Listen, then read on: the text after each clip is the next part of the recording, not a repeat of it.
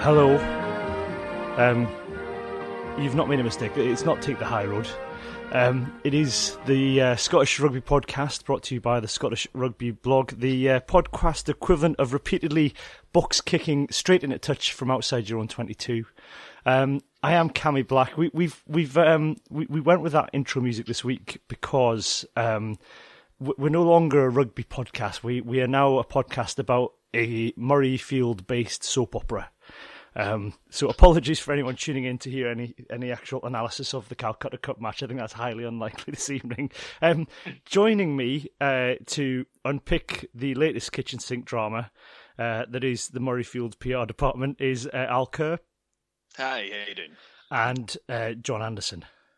Hi there, folks.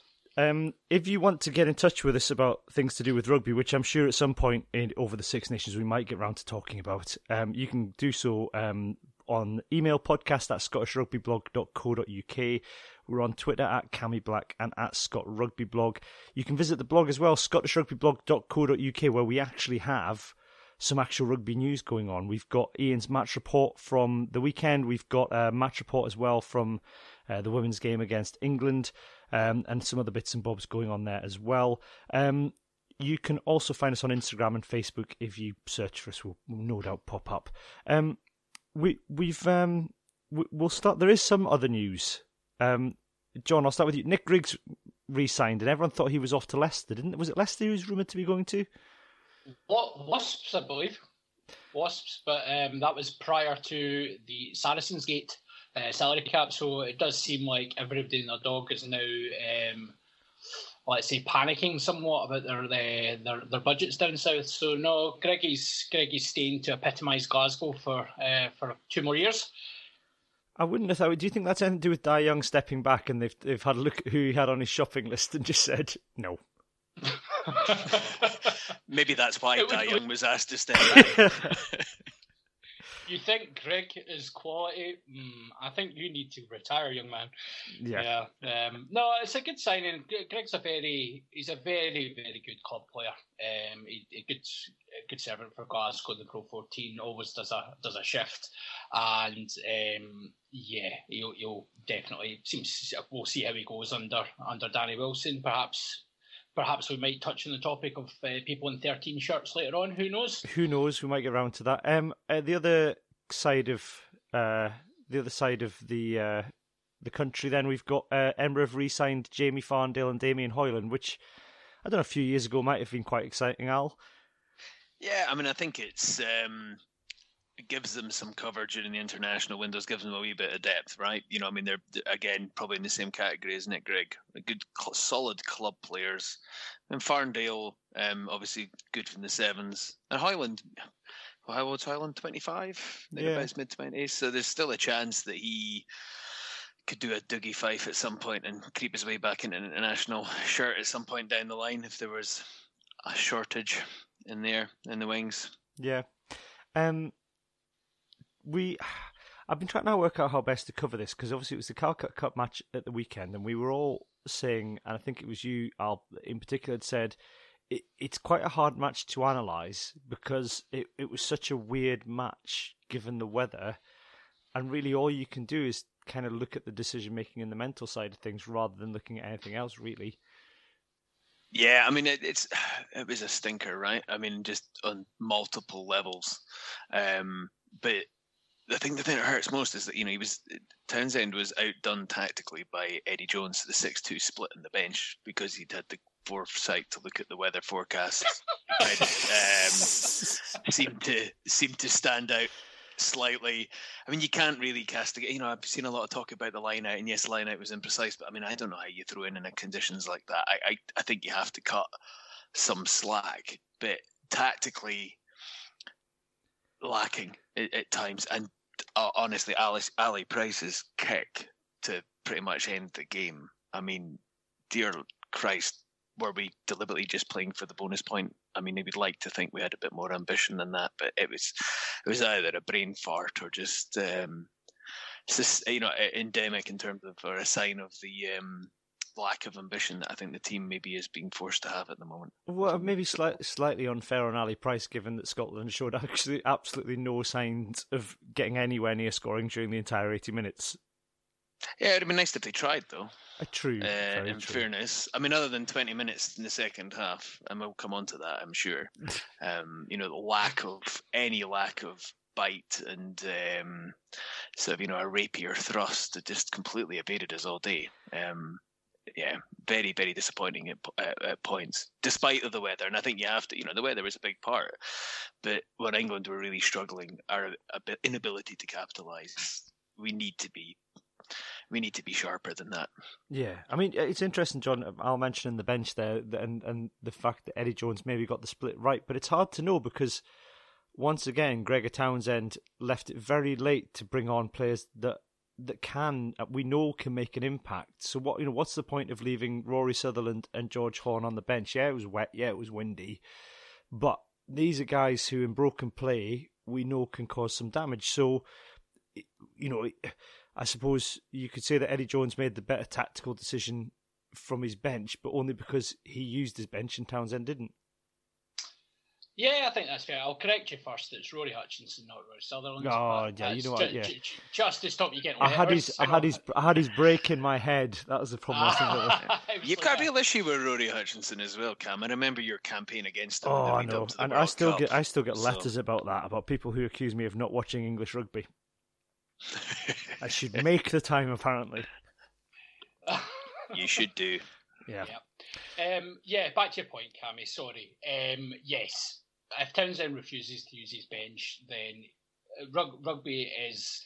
It's a cliche to say it, but it's a squad game now, and you can call the bench what it is. Eddie Jones obviously has that stupid F word that he uses for his substitutes, but if Townsend refuses to bring on players who, as you say, can create something out of nothing, and let's be fair, that's what Scotland needed. We were brain dead throughout that match, and the only way we were going to get anything out of that match was a moment of individual brilliance from someone. And you're sitting with two talented players on the bench who can do that and have regularly done that at the club level, and you put on Chris Harris.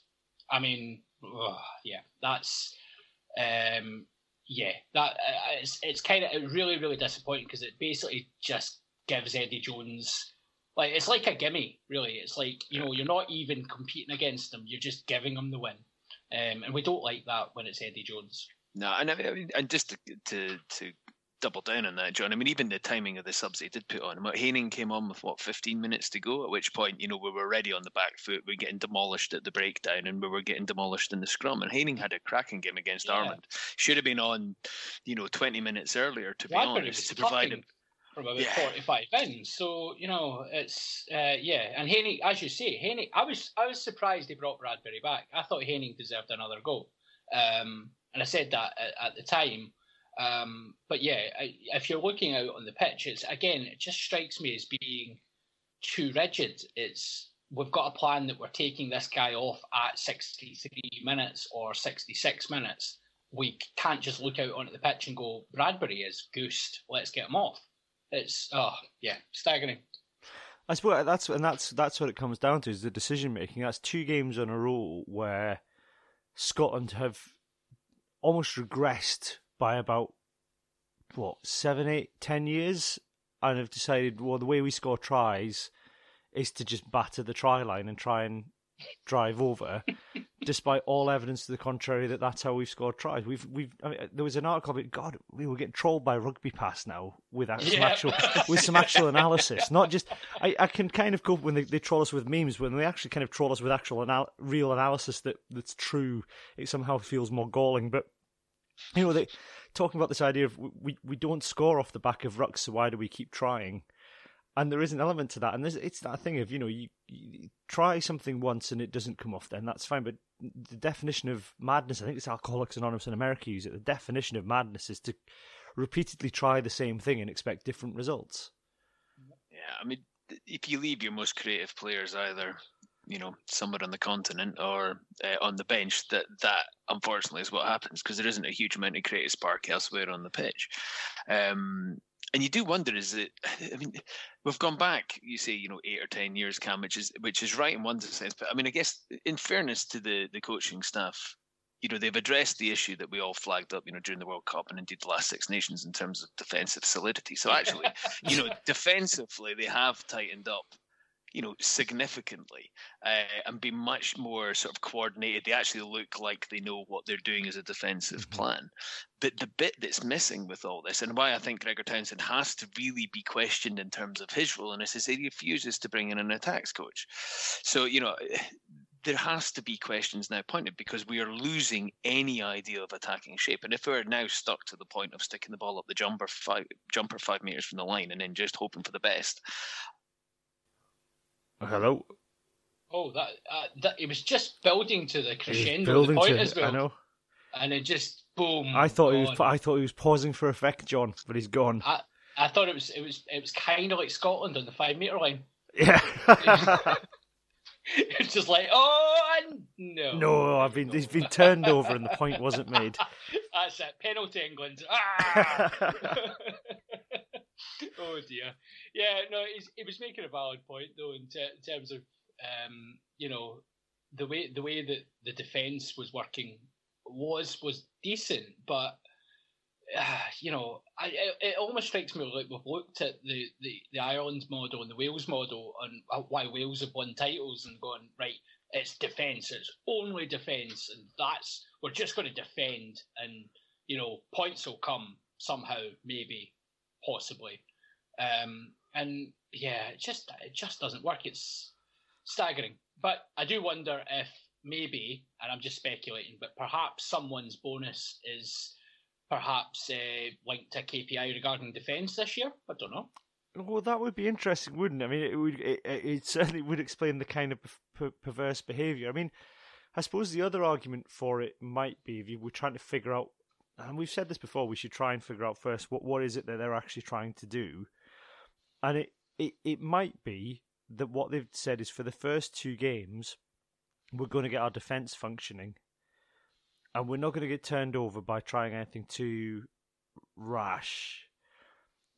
But that seems madness. To go back, completely go back to square one and start building from the ground up. We know we've got a good attack. We know we can score tries. So why? And we know we can score tries through the back. So why kind of almost regress to just trucking up through the forwards? But it's a purist's game. It's it's actually we're harking back to the 1990 Grand Slam. We're actually using them as the model for our future success, and we're just going to truck it up through those forwards over and over and over. Al, you're back. You were mid. We thought you were pausing for effect, but apparently you were mid flow. Can you remember where you were mid flow? It was a very dramatic and lengthy pause. So, do you know, I cannot. I think I was about to talk about Townsend being on the hook for our lack of attacking prowess. You were. But there we are. Well, so obviously, oh God, now I have to go back over. This is very embarrassing. We'd fixed the defensive problems, right? So we got rid of Matt Taylor and sent him back to the colonies, and brought in from the colonies somebody who seems to have a clue as to what they're doing. But I think all that's.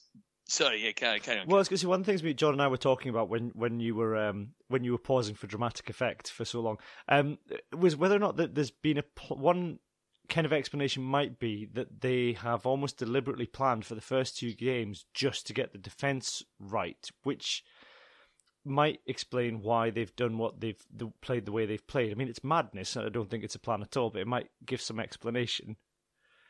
There has to be some logic in that madness somewhere, maybe. I'd like to think that we've got slightly more ambition than using the Six Nations as a training exercise. But God, it's SRU and it's this current Scotland team, so who knows? I don't know. I just think that they look brain dead. I think John made the point earlier. Just generally, they look brain dead. They're frazzled, and it's the issue is it's not a one-off, right? This is now culmination of 18 months. Though at least this time last year we had in the 20-minute spells we were having, we put 5 tries past England or whatever. This time round, without that happening, suddenly looks pretty threadbare on that part, right? I mean, and it kind of comes to the crux of it. I mean, hindsight's 2020, right? But having said that, I think we've talked before on the podcast a lot about that Calcutta Cup game in the second half, and I think that all the stuff that came out afterwards was from Townsend, and there was one quote, I think, from Damien Hughes, the psychologist that works with him, about them kind of trying to realign the players' behaviours and get them to understand that if they combine behaviours with the tactics, that things would just align. And that was the narrative that came out at the time. Looking back in it, and looking particularly back on the last Six Nations, if you look at all the tries, and you look at where everything came from, they come from singular moments of very precise and good decisions made by one particular individual. Yes. And if you take away those moments, nothing we I can't remember when was the last time we scored a try off the back of a maul. I think Italy maybe when in Gregor Townsend's first game when Ross Ford got that mad hat trick. We haven't. I can't think of a time when we've scored a try from just trucking it up on the try line repeatedly. All the tries that stick in the memory are Finn Russell throwing missed passes, Finn Russell getting somebody on the angle, Finn Russell cutting, breaking through, taking an intercept. But in fairness, McInally went through a spell where he scored in like 3 or 4 games straight off the back of mauls, right? True, so yeah. maybe I don't know. I kind of get the impression that Townsend's stuck in sort of late 2017. He's still working in his head with the team that he'd inherited from Cotter. And I don't ever think he's moved on from there or developed along with the change in his players. It's interesting as well that we were able to attack from mauls at that point, but we couldn't defend them for Toffee. And now we seem to be the complete opposite. It doesn't make any sense to me whatsoever. Townsend didn't make much sense as a player, so I don't see why you expect to make much sense as a coach. Maybe that's the point. Maybe we're completely missing the whole point of this, and we should just stop trying to make any sense of this whatsoever. It's all very cats in the cradle if you look at it that way, isn't it? Yeah. The Finn and Townsend, Russell Townsend relationship. Well, you were talking obviously about Alcoholics Anonymous earlier on. So it's the first step, not acceptance, right? That's true, yeah. The steps. So we're doing a therapy podcast then again. Oh, again. Are we all holding hands? This is a safe space. Who wants to say the pledge?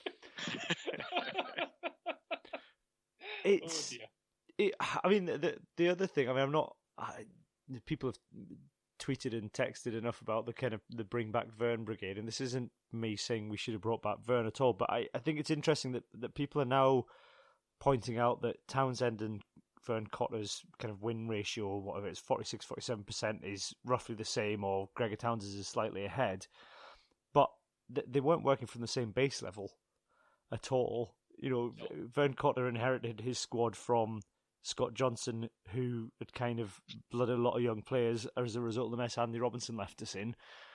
Gregor Townsend took on a squad that was in a very strong position and has, a squad that almost made a World Cup semi-final and, has taken them to the point where they didn't even make it out of the group in a World Cup. It's just not really progress. There's no argument whatsoever that can be made. So people have always went to Gregor Townsend's win ratio and said, "Oh, he's the best statistical manager we've had. We score tries, we do this, we do that." There's no defence now. His win ratio is plummeting, and let's be honest. Aside from Italy, we could lose every game for the rest of this year.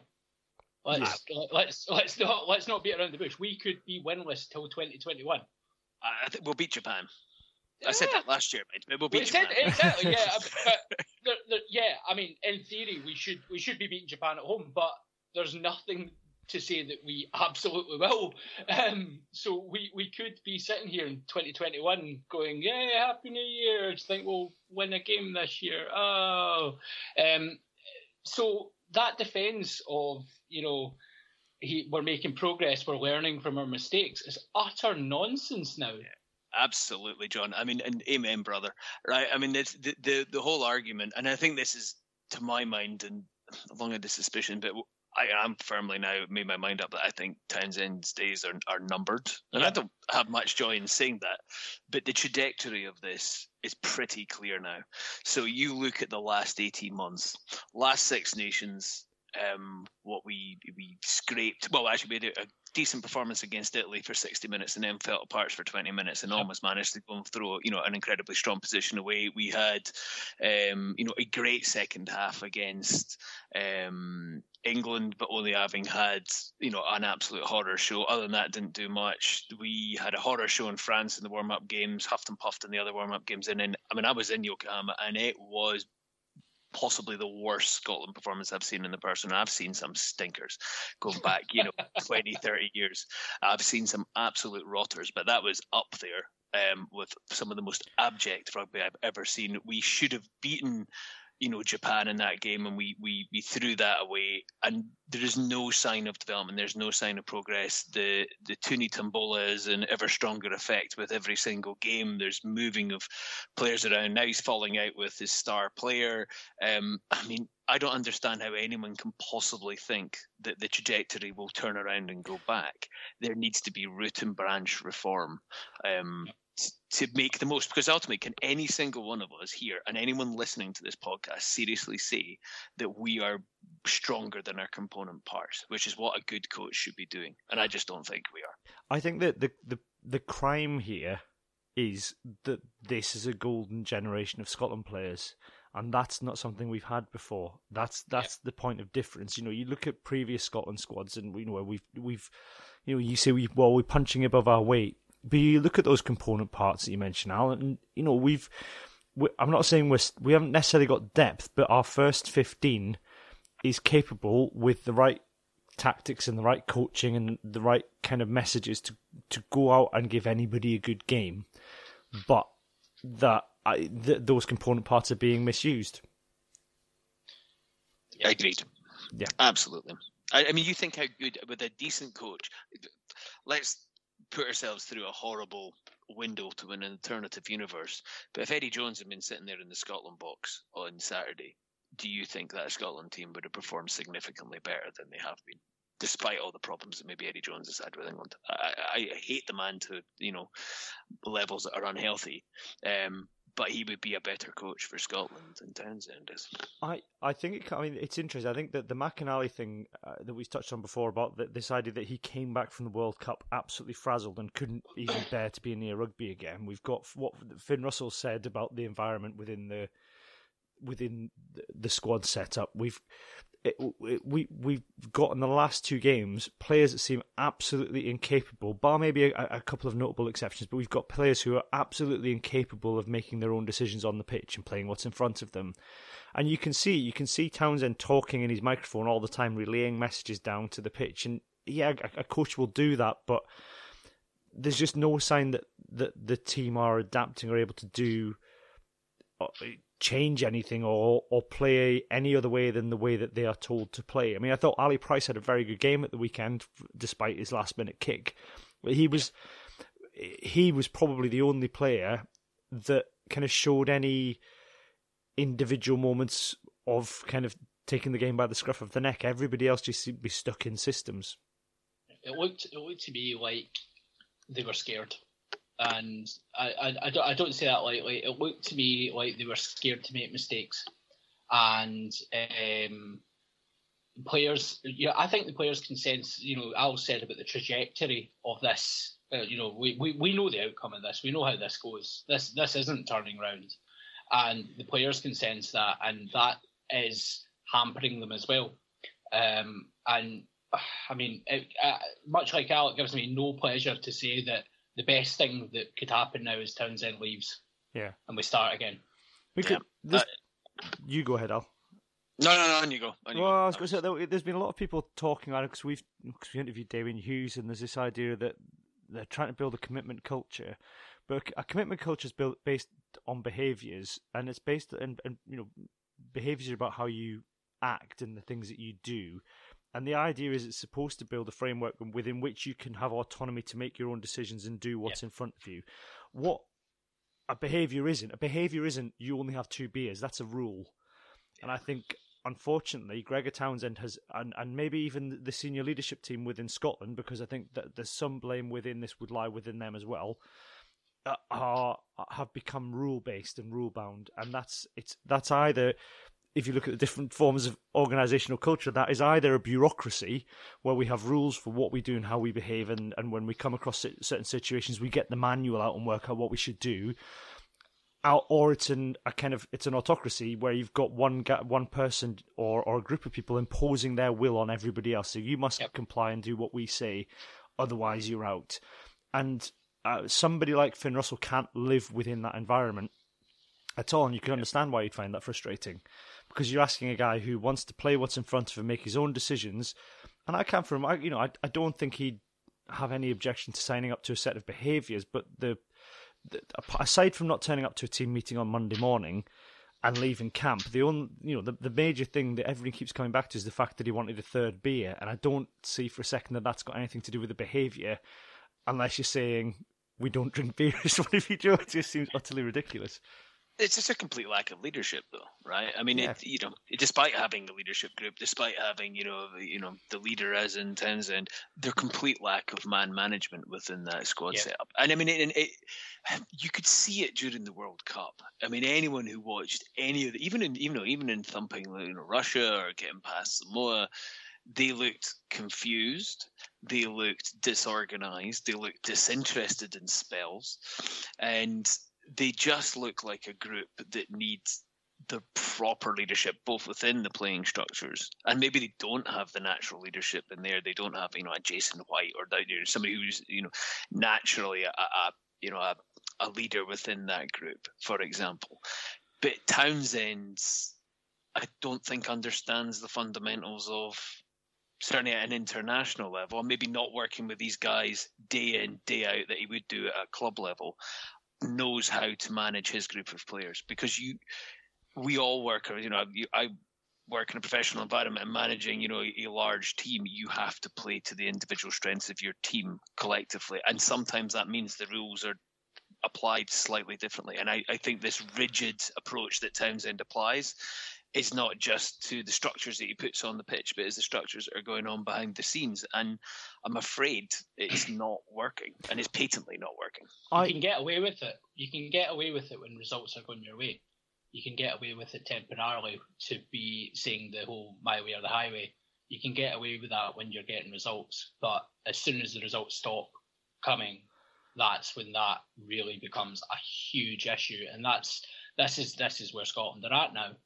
I think the other side of it as well is that there's a lot made of, I think particularly in business, of we learn from sport. And it was a point made, I caught the clip of the Brian Moore podcast where I think you're speaking to Rob Vickerman, and they were saying, why is it not the other way around? Why are business constantly looking to sport for the lessons? Why aren't sport looking to business? You get somebody like, I think the example they were giving in the podcast, you have a high performing sales guy, and he's the guy that brings it, he's the guy that means that you meet the targets every month. But the guy's an absolute weirdo. He's got all sorts of other issues.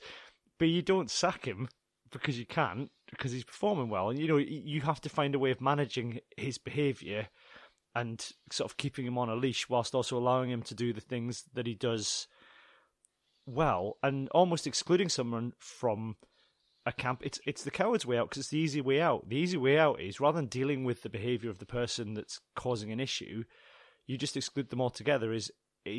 I think it's almost the coward's way out, because you're just saying, I'm not prepared to deal with this in a grown-up adult way and have adult conversations. I'm just telling someone, well, you can't be here, off you go. And you couldn't do that in a business setting, because we'd be taken to an employment tribunal, and we know how the SRU have fared with those in the past. Particularly with people named Russell. I mean, it's a dictionary definition of cutting our noses off to spite our face, and it's I just don't think we don't have the depth of resources where we can be excluding. And it goes to your point, Cam. The whole situation has been poorly managed on both sides, I hasten to say. But at the end of the day, we need to look at the greater good here, and I don't think the greater good is being served by the way that things are playing out at the moment. No. There was an interesting quote, actually. It was an article in the think it's the Irish Times, possibly, of an interview with James Downey, who played with Townsend at Glasgow Warriors, and he was kind of asked about him. And I think this was kind of before the whole Finn Russell thing came out, this article, but the quote was, "Technically, Gregor was one of the best coaches I ever had, but personality-wise, we just didn't click. I wanted to leave." Which then kind of supports Finn Russell's point that, we never really got on from day one. But you're never going to get on with everyone, right? No, but you have to be able to manage that. And that I think is the bit that Townsend struggles with at the moment, is that how he's fine if he gets on with you, but for those that he doesn't. Now, you're not telling me that Vern Cotter, for example, got on with every single one of his players. Stern Vern must have taken a fairly dim view on some of the antics, but he knew how to get the best out of those players, and he knew how to manage. And I'm not in the bring Cotter back, but just as a direct predecessor and direct comparison. It does put Townsend, into, I would say, cast him in a fairly poor light. Yeah. We'll come to we might come to kind of Finn Russell's actions in a moment. But in terms of the way that this has all been handled, particularly in the past few days, I think sort of speaks of a deeper issue within the SRU and the way that they have decided to handle things. And I think it's almost, John, and I'll get you to start with this, John. It kind of feels like in a film, and there's kind of always a good guy who's kind of working for the bad guys, and you think, well, he's all right, and everyone kind of trusts him and think, well, he's the guy that's going to help us. But at the end, he flips, and it turns out he's been a bad guy all along. That kind of feels like... I was trying to think of a film where that had happened, but I couldn't. But it happens all the time in TV series and stuff, where there's a bit like Snape. I suppose it would be like finding Snape was a bad guy all along, or something like that. Do you know what I mean? It's that thing of where they just turn at the end, and as if you were bad all along. That kind of feels like with Gregor Townsend. You kind of think, well, I expected it of the rest of them. I expected the behaviour of the SRU would be like that, given the track record over the past few years. But I am surprised that he has almost wholesale bought into the way that this has been managed by the SRU, where you've had, it starts with, the talk has all been about Finn Russell's behaviours, and as much as Gregor Townsend said, I'm not talking about individuals, in his most recent interview, he's been the one talking about basically it's all Finn's fault, and he's not come back till he behaves himself in press interviews. We then have the response to the Times article, which is not just to put out a statement, get interviewed by the BBC, and then do your own recorded video of it and put it on your YouTube channel, which just seems... I mean, what's the message to the rest of the squad? You step out of line and we'll absolutely pummel you to death in the media. That seems to be the approach that they're going for. Yeah, it's a bold strategy. That pans out. It's charitable to call it bold.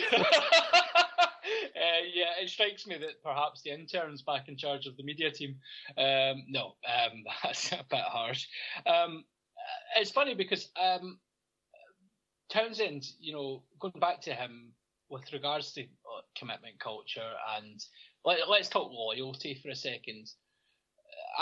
As you say, you maybe thought it might be not 100% behind the SRU party line, but think about his coaching career. He's coached. He was Scotland attack coach under Scott Johnson, or was it Andy Robinson? Andy Robinson. Yeah, it was Andy Robinson. And failed miserably at his job. Let's not beat around the bush here. The attack was hopeless at that point. He then inexplicably got the Glasgow job, and I'm sure a lot of Glasgow fans, we obviously had success under Townsend, but at the time when he was appointed, a lot of Glasgow fans were very surprised and shocked. And there was a lot of mutterings at the time of typical SRU, nepotism, da-da-da-da-da-da-da. He then stamps his feet at the end of his Glasgow reign and says, give me the Scotland job. And we do.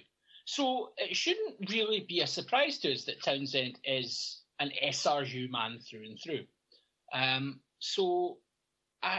Yeah. But the other part for me is this not just what Dodson done in Japan? We're just going for let's play the angry wee man card, and just anybody that criticises us, we're just going to shout back at you. It seems to be a tactic that's coming from the top. So, strange. Yeah, I mean, do you find it concerning, Al? This kind of it's almost bullying, isn't it? This kind of this need to control absolutely everything and everyone, and when you can't, you lash out rather than doing. I mean, the grown-ups. I think I had a crack at the statement, which the statement they should have done after the Times article, which is, I was disappointed to read Finn's comments in the Times this weekend. Whilst I don't recognise his description of the squad environment or our relationship, I remain hopeful we can find a resolution that works for everyone. That's all they needed to say in response to the Times article. And they could have used the same line again and again and again when they were asked about it in the press. I don't get the need to kind of lash out in the way that they have. Yeah, I mean, congratulations, Cam, also for passing the first stage of your interview for the SRU press office. I think automatically you've moved to the next phase. It's just childish. And then, going back to, so you start to, it feels systemic, to go back to John's point, right? So you go back to the kerfuffle in Japan. And actually, I was broadly supportive, I think, of the SRU taking a bullish stance around that situation. But having painted themselves into a corner there, again, they didn't back. It wasn't necessarily backing down, but they could have extricated themselves from that, I think, slightly more smartly and bought a little bit more goodwill. And this situation, you as the governing body, and then responding to a individual player and a individual person's comments and feelings on the situation, you're never going to come out looking good in that. And honestly, any half-decent press officer would have said, don't respond to this. Don't be going off and doing massive long interviews, having it transcribed in the BBC, having your own stuff put up on the YouTube channels. It is petty and pouring fuel on the fire. Now, whether you agree or disagree with what Finn Russell said in the Sunday Times article, and whether you believe his side or you believe Townsend's side, they have to take it. I don't mean to tie this all the way back to theme tune, but they have to take the high road on this and sit there and take the higher path and not get embroiled, because that's what you do when you're the governing body and you're the head coach and you take an even hand and you don't flay an individual character, in public. Yes. How you gain respect from the other members of the squad by doing that, I just do not understand. It's so badly advised, so badly managed. Really, it's terrible.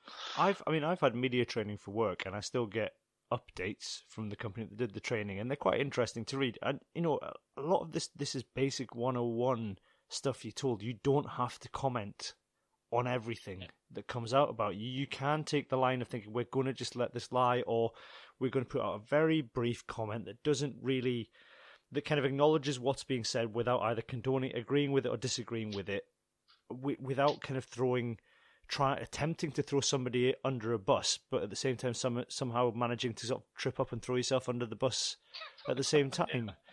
I mean, you think if they'd said nothing, not even if they'd given no response back on Russell's interview at the weekend, by this point, what we're on Wednesday, the news cycle has moved on, right? No one's talking about it. You've taken the heat out of the situation, honestly. So I don't know whether it's Townsend stamping his feet and saying, I'm not having this and I want to have my right of reply. Is it the SRU press office saying, well, you have to reply to this and we want to get on the front foot? Or is it a mixture of both? Whatever way it is, somebody needs to bang their heads together. This is just a nonsense. It's embarrassing. Yeah, I mean, the Finn Russell thing's interesting, and we've had people clamouring for us to disagree on something for the last few episodes. And I feel we may have found that point. I think he had to do that interview with Mark Palmer, the way things were doing. I've thought about this long and hard, and I even had a slight. I showed my dad was visiting at the weekend. I showed it to him on the Sunday morning. I think we had opposing views. He felt it was. We both read the article very differently, I think, and I think when you look at some of the reactions to it, I think a lot of people came away with it from different things. But when I kind of sat down and thought about it, and I think if you look at what's happened since the Ireland game, and aside from Finn Russell liking some tweets, we heard very little from him. So you a bit of kind of passive aggressive liking of tweets, and you get a hint of how he might be feeling. But we get nothing else for 2 weeks. So he's gone away, and he hasn't taken the decision lightly, because this isn't like he's run off to the Times within a couple of days. What's happened in those 2 weeks is you've had a consistent message from Gregor Townsend and the SRU, which is this is all his fault. This is all his doing. It's only him that can undo it, and doubling down on that. And from his point of view, he's a young man. He's got his career ahead of him. It's going to chip away at his reputation. He's got 1 year less to run on his Racing 92 contract, and he doesn't want to be seen as the problem, essentially. Whether or not it could have been done in a different way, and whether or not he could have, I don't know, kind of been a bit softer on some of the things he said is a different matter. But I think he had to do the interview once he decided that he wasn't prepared to toe the line. I think that's valid. I think that's absolutely valid, and I am going to agree with you on this, Cam. To the dismay of our listeners, the part for me that jumped out in the interview was he obviously mentioned. I think there was. I'm kind of quoting verbatim here, but he said that he can't be in the camp for his rugby and his health.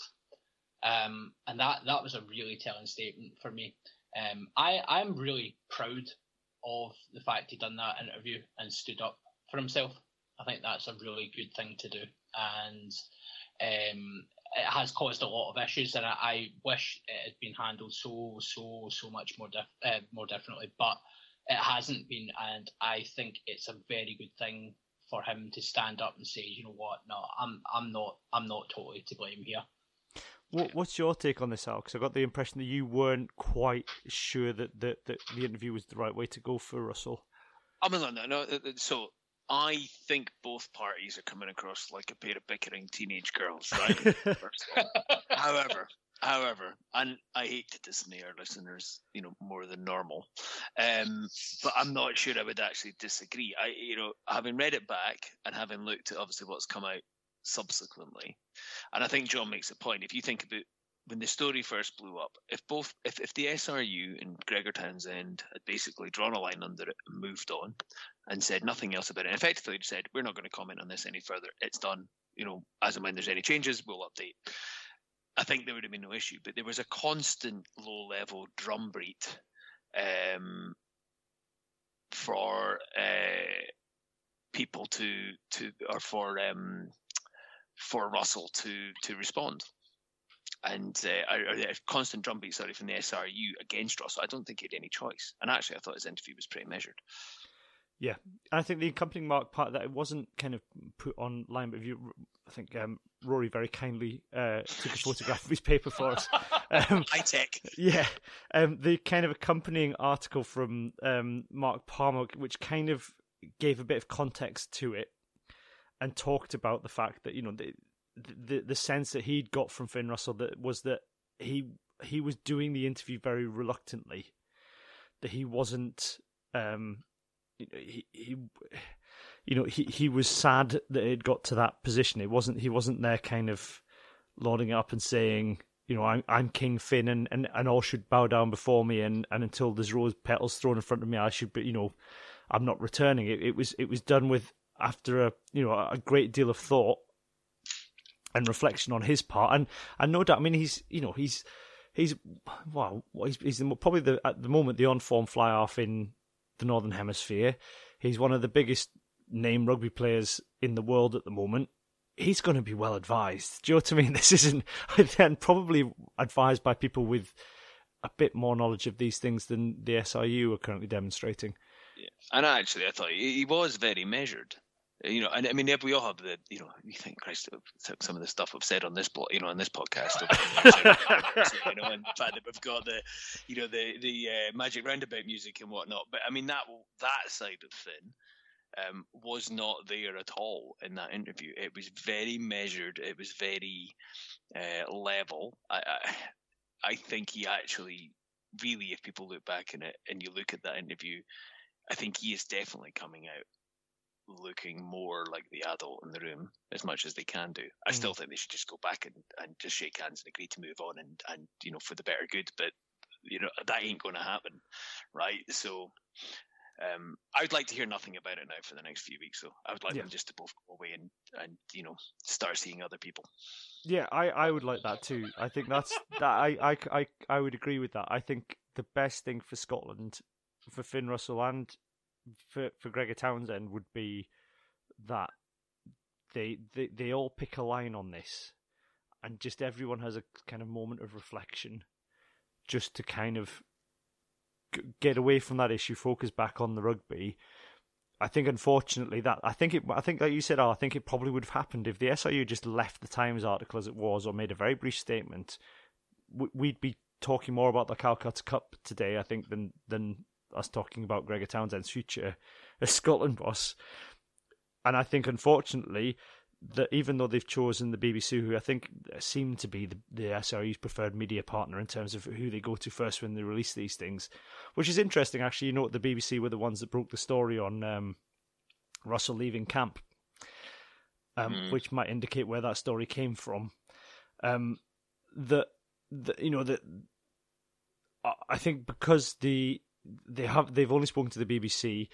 The first press conference we get, which will probably be early next week when the squad's announced, we get a squad update, Gregor Townsend is going to get asked about Finn Russell again. They've got a week now to think of a line and come up with a line, and a convincing line that says we're not talking about this anymore. We've all moved on, and we will provide an update when we get one. Sadly, I don't think they'll do that. I think they'll say something, they'll do something even more idiotic or ill-advised, and this will overshadow every single game for the rest of the Six Nations for Scotland. They could just recall Russell. Well, they could do. That would be the surprise. Maybe they could. Maybe they could send out what looks like Adam Hastings at the start of the Italy game, and then just before kickoff, like in Scooby Doo, he pulls off his mask, and it's like Finn Russell sitting there, or even better, he does it at full time after having this sort of maestro-esque performance, and everyone's going, "Jesus, look how good Hastings has been! He's not just kicking. This is fantastic. Look at that out the back of the hand pass. Look at that flat 25-yarder that looked like an absolute guaranteed intercept." And then he saunters off the pitch and pulls off the mask. Yeah. And that's been the plan all along. Somehow. We knew the Italy game was going to be a problem, so we've really played a long game here. How to overshadow Parise's last game. Ben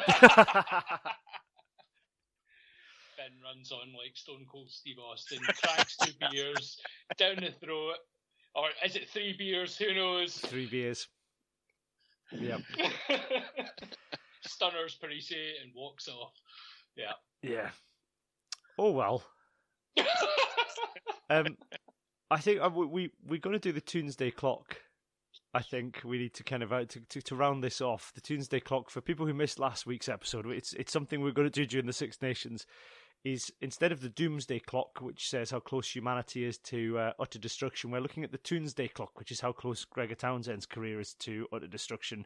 From a Scotland point of view, Rory made an interesting point last week where he said that our view of where the clock stands on the Tuesday clock will probably differ wildly from the SRU's view on where it currently stands, or even some of Gregor Townsend's friends in the media who seem to think that he should be given a new contract about now.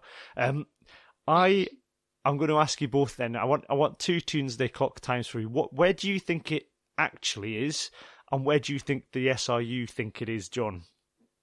Right, so the SRU I think they think it's about 15 minutes to the hour at the moment. 15 minutes to midnight. 15 minutes to midnight, yes.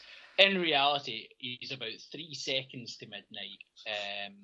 And I thought about this straight after the match, and it wasn't because of Finn. It was because of one simple thing that he said in his interview with the BBC straight afterwards. He came out and he stated that the second half had been truly excellent. And at that point, I swore at my television and turned it off and walked downstairs disgusted.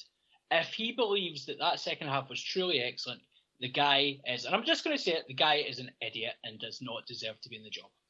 Okay. Where do you see the clock as, Al, in terms of where do the SRU think the clock is and where do you think it is? So where do I think it is? I mean, probably about 10 seconds to midnight in reality, right? I mean, I'm not far off of where John is. Yeah, I mean, I think at the end of the Six Nations would feel like the natural juncture. I think the SRU one's interesting, right, for a couple of reasons. And let me explain. So on the face of it, I think you are. You're probably talking like 11:45, thereabouts, 10 to midnight. It might even be at 11:05, to be honest with you, on the face of it. However, I did see. I think on Twitter somebody was saying that Razzie Erasmus was at Murrayfield on Saturday, and the RFU strenuously denied that he was there at his own invitation. So it would be very interesting to understand whose invitation he was there at. If it turned out it was the SRU's, maybe it turns out the SRU are a hell of a lot closer to 5 to midnight than any of us have previously appreciated. They have to surely, though, be starting to slowly work their way around that clock. Surely. Yeah, unless somebody knows where the bodies are hidden. In which case you may be further away, quite a significantly further away from midnight than one might expect. I mean, we may be going backwards. Yeah, it's maybe a sort of Back to the Future type scenario. I've kind of come to the view. I think the releasing of the video, the BBC interview, and the statement combined, to me, says that they're doing everything they can to protect Gregor Townsend at all costs, and that worries me a lot. I think the SRU think that the clock is about 6 o'clock in the morning, whereas actually I would agree with you. Somewhere between 10 seconds and 3 seconds to midnight is where it should be. But if you're reviewing a coach's position, right, if you're thinking, right, we're giving him to the end of the Six Nations to see how well he does, you give him enough rope, don't you? Yeah. You don't go into battle and to war for somebody that you think is probably on his way out at the end of the tournament. But are they? Are they? Or are they just saying, well, actually, you go in the interview, you explain how this is going, and effectively making him own it? Right, well, so by making him go front of house, it's very difficult for him to disentangle himself from the situation. Different way of reading it, right? Yeah. But maybe that's, again, wishful thinking. The idea that we're only at 6 a.m. is. Are we giving them too much credit there? Yes. Yeah. Simple as. I think the interesting thing for me was that Richard Cockerell coming out today and saying he'd do exactly the same thing, and there's no way he would have got himself in that mess. Cockers isn't getting himself in that sort of mess. Of course he's saying that. He's paid by them. Yeah. We'll move on then. I think we've said all we can say until next week, when I don't know what will happen. Somebody suggested that Finn Russell will respond with a song and dance number or something equally ridiculous. Do we have a nickname for this? Are we calling this Fingor then? I think Fingor was just the kind of thing where they merged two names together. Yeah. Fingor. Fingate, Finnocent. I like the idea of, I didn't get a chance to talk about it, but I kind of had this idea in my head that the Scotland squad is now like the Borg, or that's the way that Gregor Townsend's trying to make them. He's trying to assimilate to the same set of rules that they all must abide by. So only 2 beers each, boys. It's cool. So I had Gregborg Townsend. Nice. Yeah. Actually, that was one of Ian Wallace's hands in the ruck, was that Gregor's trying to create AI rugby players. If that's what we've ended up with, that is truly terrifying. Or maybe not. Actually, maybe it's not. Maybe it gives hope for humanity that they won't enslave us all because they'll all be so inept. Yes, totally great. They've all got the handle. Hoggy's handling over the last couple of weeks. The Turing test, they are all useless. Yeah, if you're ever attacked by one of Gregor Townsend's robots, just show them a try line. Just stand behind it. They'll never get to you. or just go really low in a breakdown, and you'll be absolutely fine. Yeah. Okay. Right, we'll move on. We'll do this now. Fantasy League, Fantasy League. Go to have a chat about a Fantasy League, Fantasy League, Fantasy League. We're going to have a chat about a Fantasy League. Right, it's the Fantasy League part of the podcast where we look at how badly we're all doing on the Super Brew Fantasy League that we've got. Al, have you got a team in this yeah, year? I was about to say I've revolted this year. You've decided even not more, to take part. even more revolted. But last year I put a team in and then got distracted, and I think I actually did all right with the original team that came in, probably without actually touching it. This year I was completely lazy and didn't actually set up. So I am a neutral observer on the sidelines watching chaos. I was excitedly. I got to 14th last week, which is the highest I think I've ever been in any fantasy league, even one I used to do with my family where there was 14 of us. Sadly, however, this week I have dropped 20 places to 34, so normal services resumed. John, how are you getting on? Have you got a team? So I'll have Finn Russell this and walked straight out of camp. I was having none of it. As soon as my boy left camp, I was like, no, I'm in mourning now. I'm in a grieving period. I can't pick anyone else. It's not fair. So you went to the... I think that's fair. Ian Hayes down 4 points to 44. Rory is all the way down. Where's Rory? 77th, he's down 10. That's satisfying. And sorry, but I'm not in the game, but that is still satisfying. I've gone past Sandy. Sandy was there or thereabouts around Rory earlier. I don't know if he's gone up or down though. Sandy's up 19 places to 79. So as we say every year, we're all doing absolutely. We've no idea how. I put Rattez as my captain this week because he got loads of points last week. Kame. And then I know. There we go. SJ is the current leader with 373 points. So what, Johnson? I don't. Who knows? What? Well, as somebody posed, would we be where we were if Scott Johnson was in charge instead of Jim Malander? Well, based in fantasy league, clearly we would be doing really well. Yeah. So congratulations to SJ. I've got no way of checking who your team is because I like to check that you have to have at least. Our rule is normally you have to have at least one Scotland player in there, otherwise you're barred from the league. So I must find a way of auditing that because I can't see on my app. That's Fantasy League. Join us if you're already on Super Brew. You can find our league if you go to. I think if you go to Twitter and find the Scott Rugby blog account, Rory's put the code on there, and you can just probably do much better than we do in that. We'll move on. We've got a very quick one of these. Well, we're looked high and we're looked low, sing Dougie Bop on in speedos, but I just wanna know, did you see the legend that's Dougie Donnelly? Yes. Where's Dougie Donnelly? Our section where we ask you to send in people you've seen there or thereabouts. Laurie McKinnon, our regular listener, got in touch. He saw Ian Robertson and Tim Swinson. Not Tim Swinson, sorry. The other one, Tim Visser. I was looking straight. I was looking straight at the straight at his picture of as well. He had a flat cap on. It confused me. It's only because Tim Swinson looks like a farmer, and then I saw Tim Visser in a flat cap, and I thought farmer Tim Swinson. But yes, so Laurie saw Ian Robertson and Tim Visser this week. If you see any rugby people or people associated with the world of Scottish rugby, do let us know. Dougie Vipond followed me on Twitter this week, so that was the highlight of the weekend for me. So I don't know if he knows about the jingle where we mentioned somebody once saw him. I think it was in Air Leisure Dome in his Speedos once. It was one of the early Dougie Donnellys we had. So I don't know if Dougie Vipond has heard that part of the jingle yet. Be a nice little surprise for him anyway if he has. Lastly, we'll move on to this.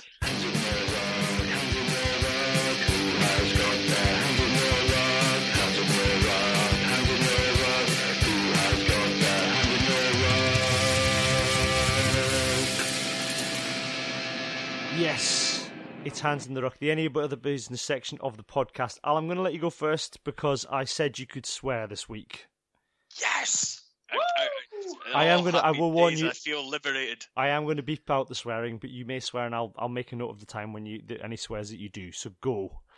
Right. Oh, fantastic. Right. And I had a rant about this during the week. The hand-wringing, below-the-line comments that have come on multiple platforms by the absolute virtual signalling of the highest order. Right. This whole palaver show, absolute bloody nonsense around this blown over bottle. Somebody tried to make out Eddie Jones might be the person's name, that this was some assault upon English dignity. The whole complaining about booing of the kicker, for crying out loud. This is a game, ladies and gentlemen, where we go out there to try and leather the absolute 7 layers of shit into each other, where we as front rows, and I've been in the front row in my time, say the most horrendous thing about the female members of each other's families, and where, at some point stamping and all sorts of dark arts are deemed to be acceptable. Yet somebody boos a kicker and the whole world collectively loses it. And then a plastic bottle is blown over. Oh, dear Christ, it was a gale and a plastic bottle blew over. And again, the world collectively loses it. Can we please grow up? This is a nonsense. As I've said before, I would quite happily sit there in a rugby stadium with an Englishman's pouring vitriol in my ear for 80 minutes and telling me about what we did during the Highland clearances and all the nasty things that they've done, whilst I'm telling them very uncomfortable things I'm going to do with the chariot, and then take great delight in them pooping it back out again. If at the end of the game we could just turn around, shake hands and go for a pint and have a good night out. It is a game, for crying out loud. And some of the stuff that has come out, people sitting there going, it's the end of the game. There were articles in The Guardian around it. It's for crying out loud. Grow up. Man up. And can we not just have a bit of crack watching this? Honestly, I'm sick to the back teeth with some of the comments. And honestly, I don't know what's worse, is the people, English fans sitting there complaining about the fact of the booing of the kicker, or the Scotland fans sitting there going, "Oh, we're very sorry. Oh, I've doffed my cap, sir. I'm very sorry that we booed Farrell." Jesus, I would boo him if I saw him crossing the bloody street. I think we could boo him on the rugby pitch. Anyway, ran over. That one's been bugging the hell out of me for the last week. Thank you for letting me swear, Cam. That's all right. That's fine. It needed to be. It needed swearing in it. I think. I felt. I completely. We've how many? I mean, God, John, you had to sign off social media for 6 months for having exactly the same kind of rant. I think for. I know. Yeah. Can you imagine having a bit of atmosphere in the stadium? My word. I know. I think it's not a morgue. I think, as I said at the weekend. Yeah, but I got, just some of the absolute vitriol I got over that as well. It was absolutely ridiculous. And I've said it before in here, any person who sits there thinking that hashtag rugby values is a thing, go onto my Twitter and have a look through the absolute that I had to put up with. I think the other thing as well is it's a complete myth. I mean, like you said, you get it on the pitch, right, for 80 minutes, and I think maybe club matches are different. Maybe at club matches you do, like, the spectators should be a bit more respectful because there's only 50 men and a dog there for 80 minutes. So you maybe behaviour needs to be a little bit better where it's at a club and people are representing clubs and blah blah blah blah. An international stadium, anything goes. I think bar fighting. But even then, Cam, I played in the front row. And I've played on the wing. I know, a very odd combination in my time. And when playing on the wing, I can remember being in Dunbar and the pitch and the picket fence down the side of the pitch there being about 2 feet from where I was standing as a winger, and getting absolute dog's abuse from an old guy that was standing there. And it was hilarious. I mean, he was spot on. He had me absolute bangs to right. I was a terrible winger. I couldn't tackle for toffee, but I did have a pretty magnificent beard at the time. And he commented on all of those features of my game. And you know what? Fair play. It's a bit of crack. I mean, I'm a grown man. I reckon I can take it. I mean, honestly, grow up. We've all been, and I think I've been at dinners, rugby dinners, and let me tell you, the speeches given at rugby dinners are not all self-congratulatory, clapping. I know very recently, very publicly, and after a rugby dinner went catastrophically wrong, because the wrong kind of jokes were made. But generally, mostly they consist of people taking the piss out of each other, and rightly so, and it's a grand tradition. I think so long as it doesn't overstep the mark into things that might be slightly, things that are racist and sexist is another matter. But you can quite happily take the out of each other without having to resort to those sorts of stereotypes, and it'd be very funny and enjoyable. But if anybody was to look at the speeches, they would probably say, "Well, where's the rugby values in that?" Oh, that rugby values does my absolute box, and it's just ridiculous. Rugby values doesn't mean being a right. It means being open and honest and having a bit of crack. That's what rugby values actually are about, right? And that means being robust enough to be able to have a bit of knockabout. And it does. I mean, look, we've all sat in international rugby stadiums, or indeed club rugby stadiums, and sat beside opposition fans. And that's why one of the reasons we will all love the game is the fact that you can go there and you can have that leg pulling with each other. And that leg pulling can be pretty damn close to the bone, right? But you sit there and do you know what it is? The person next to you takes the absolute merciless mick as your team's getting spanked sideways, and you get up and you go, "Do you want a pint?" Yep. Right. I've had enough of rugby this. values. I'm off to the tent to get a beer. I've had enough of this. What he's having, boys? Exactly. We had great crack with we were having great crack with the guys behind us at Sale, and we were mercilessly taking the out of them, and they were taking the back. But it was good fun, and genuinely, we had a nice chat with them. They were genuinely interested in George Horn. Came on, and like me and Ian in particular, got very excited when George Horn came on, and we said, "Watch this," and lo, they watched, and they said, "He's all right, isn't he?" It's that. It's part of the fun. It's part of the enjoyment. It's not. I used to love going to Berwick Rangers when I was younger, and part of the enjoyment was like standing and taking the mick out of the away fans and them hurling abuse and you hurling abuse back. It's it's part of the great tapestry of supporting sport, of liking sport. If you it's don't, part of what sport's there for. Exactly. If you don't like it, go and watch. People should go and watch badminton or something like that, or squash or something where there's no tiddlywinks. Somewhere where there's no, maybe there is great rivalries in tiddlywinks. I don't know.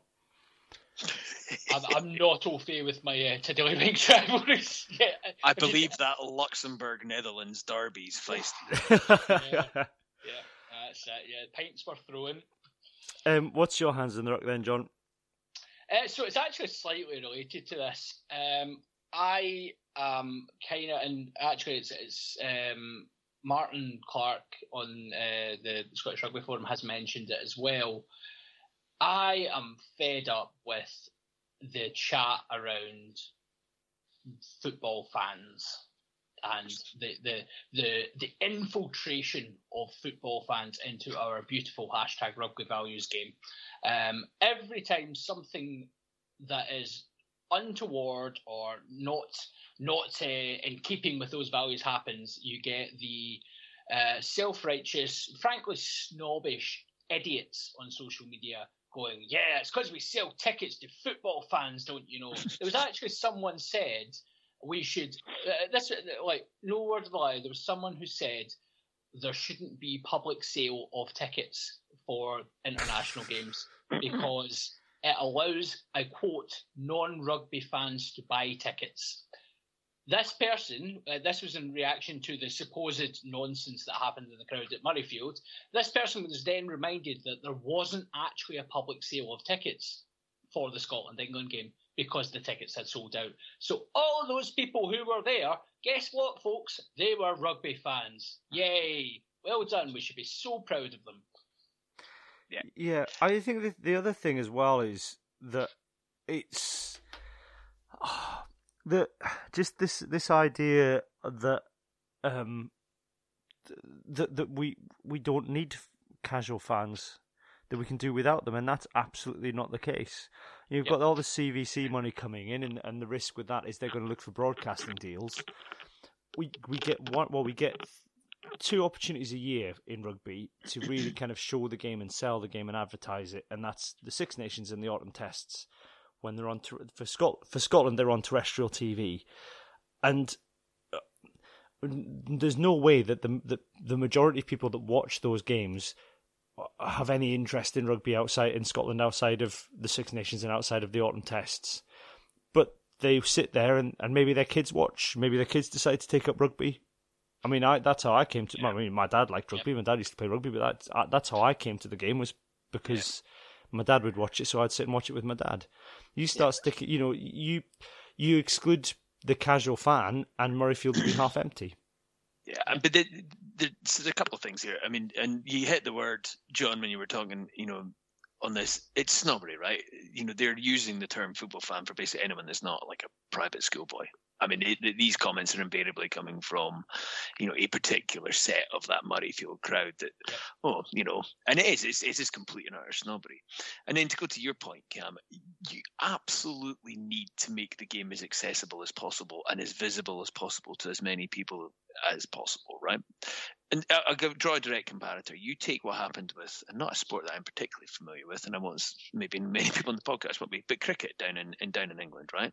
They put that behind a paywall, and participation numbers have completely dropped off. Yeah. Now, rugby in Scotland is such a minority sport as it is. We have lower playing numbers than probably bloody Papua New Guinea does, right?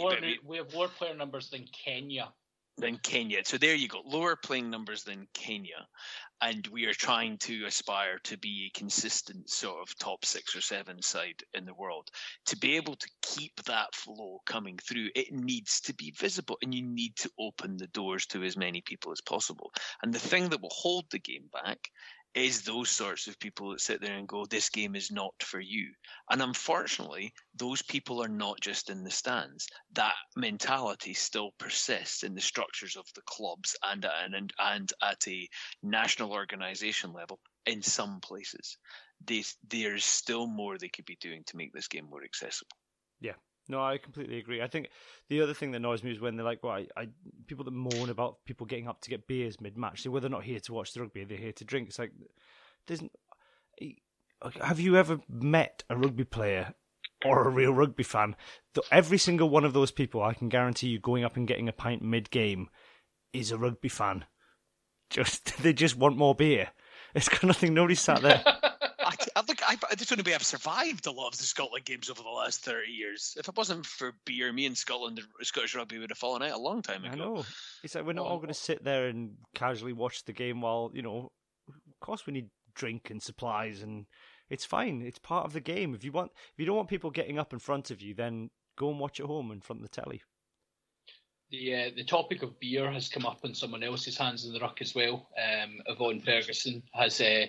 I'm going to sort of censor this one because we're not in bleeping territory anymore.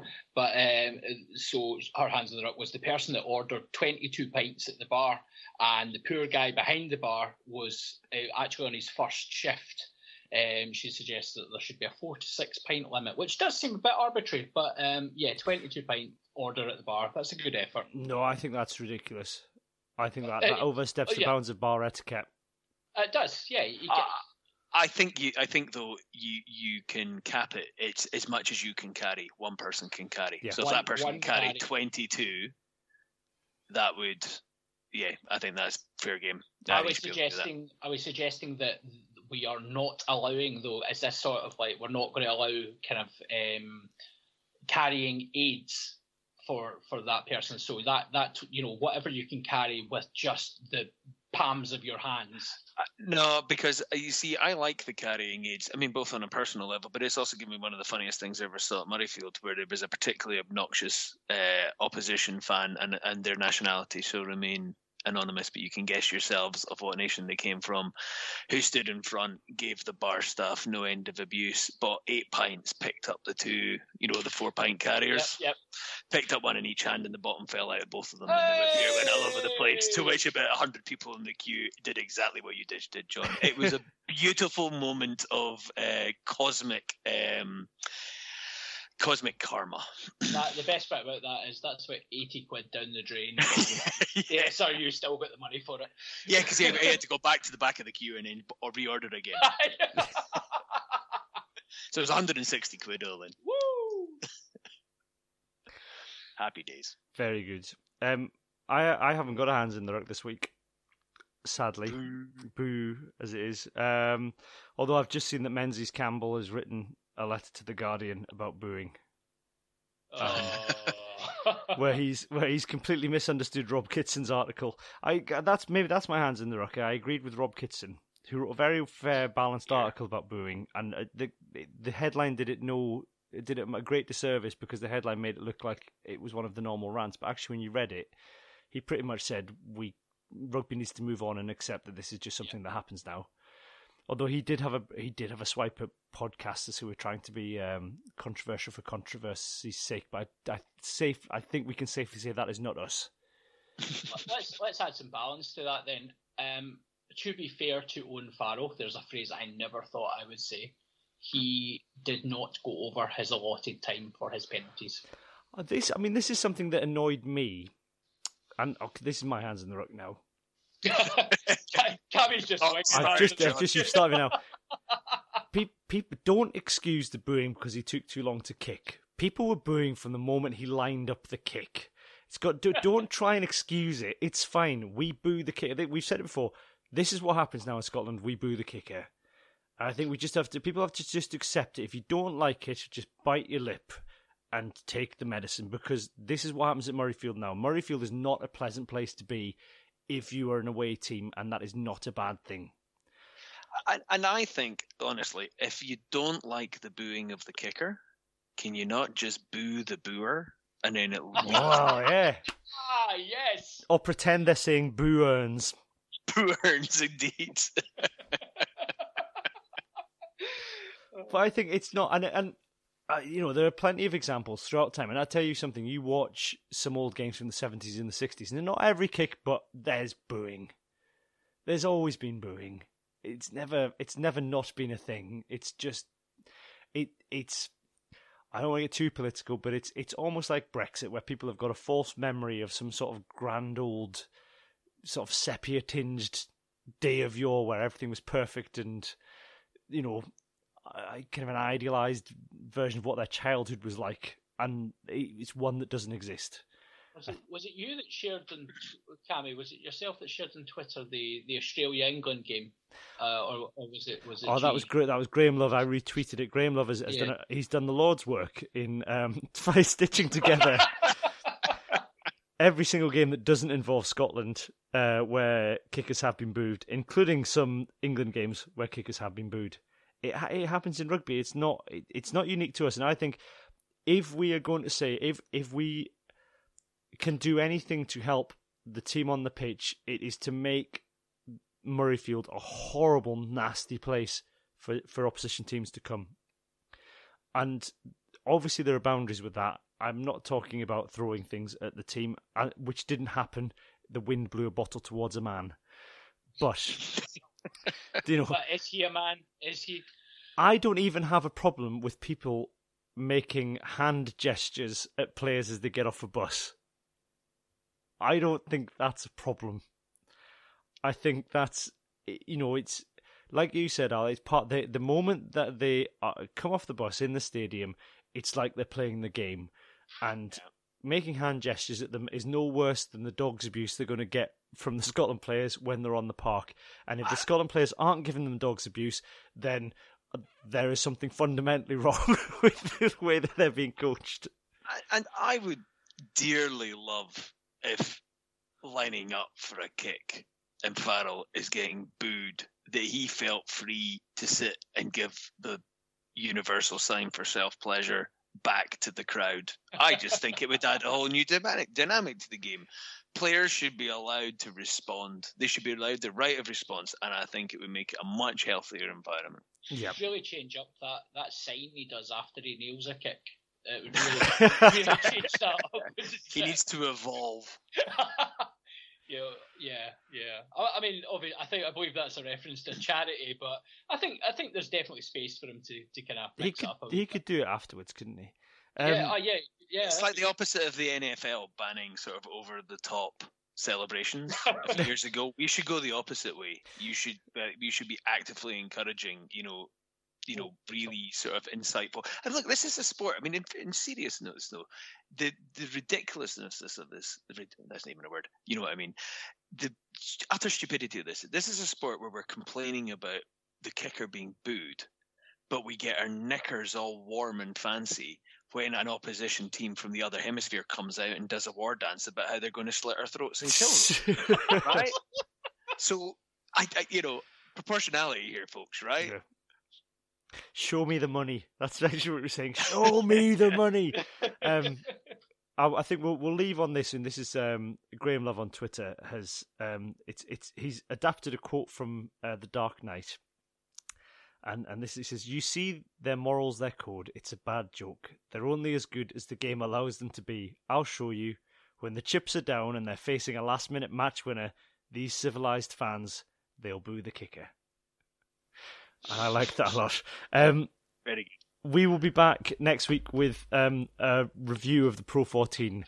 Hopefully, we'll not be talking about anything else, anything soap opera wise. Hopefully, that'll all have been neatly brushed under the carpet by now, and we can preview the Italy game, focusing solely on the rugby. I doubt that very much. Apologies to anybody who didn't want us to talk about that tonight, but yeah, we kind of have to. We're all sick of it as well. For the moment, though, it is goodbye from me and goodbye from Al and John. Goodbye. Goodbye.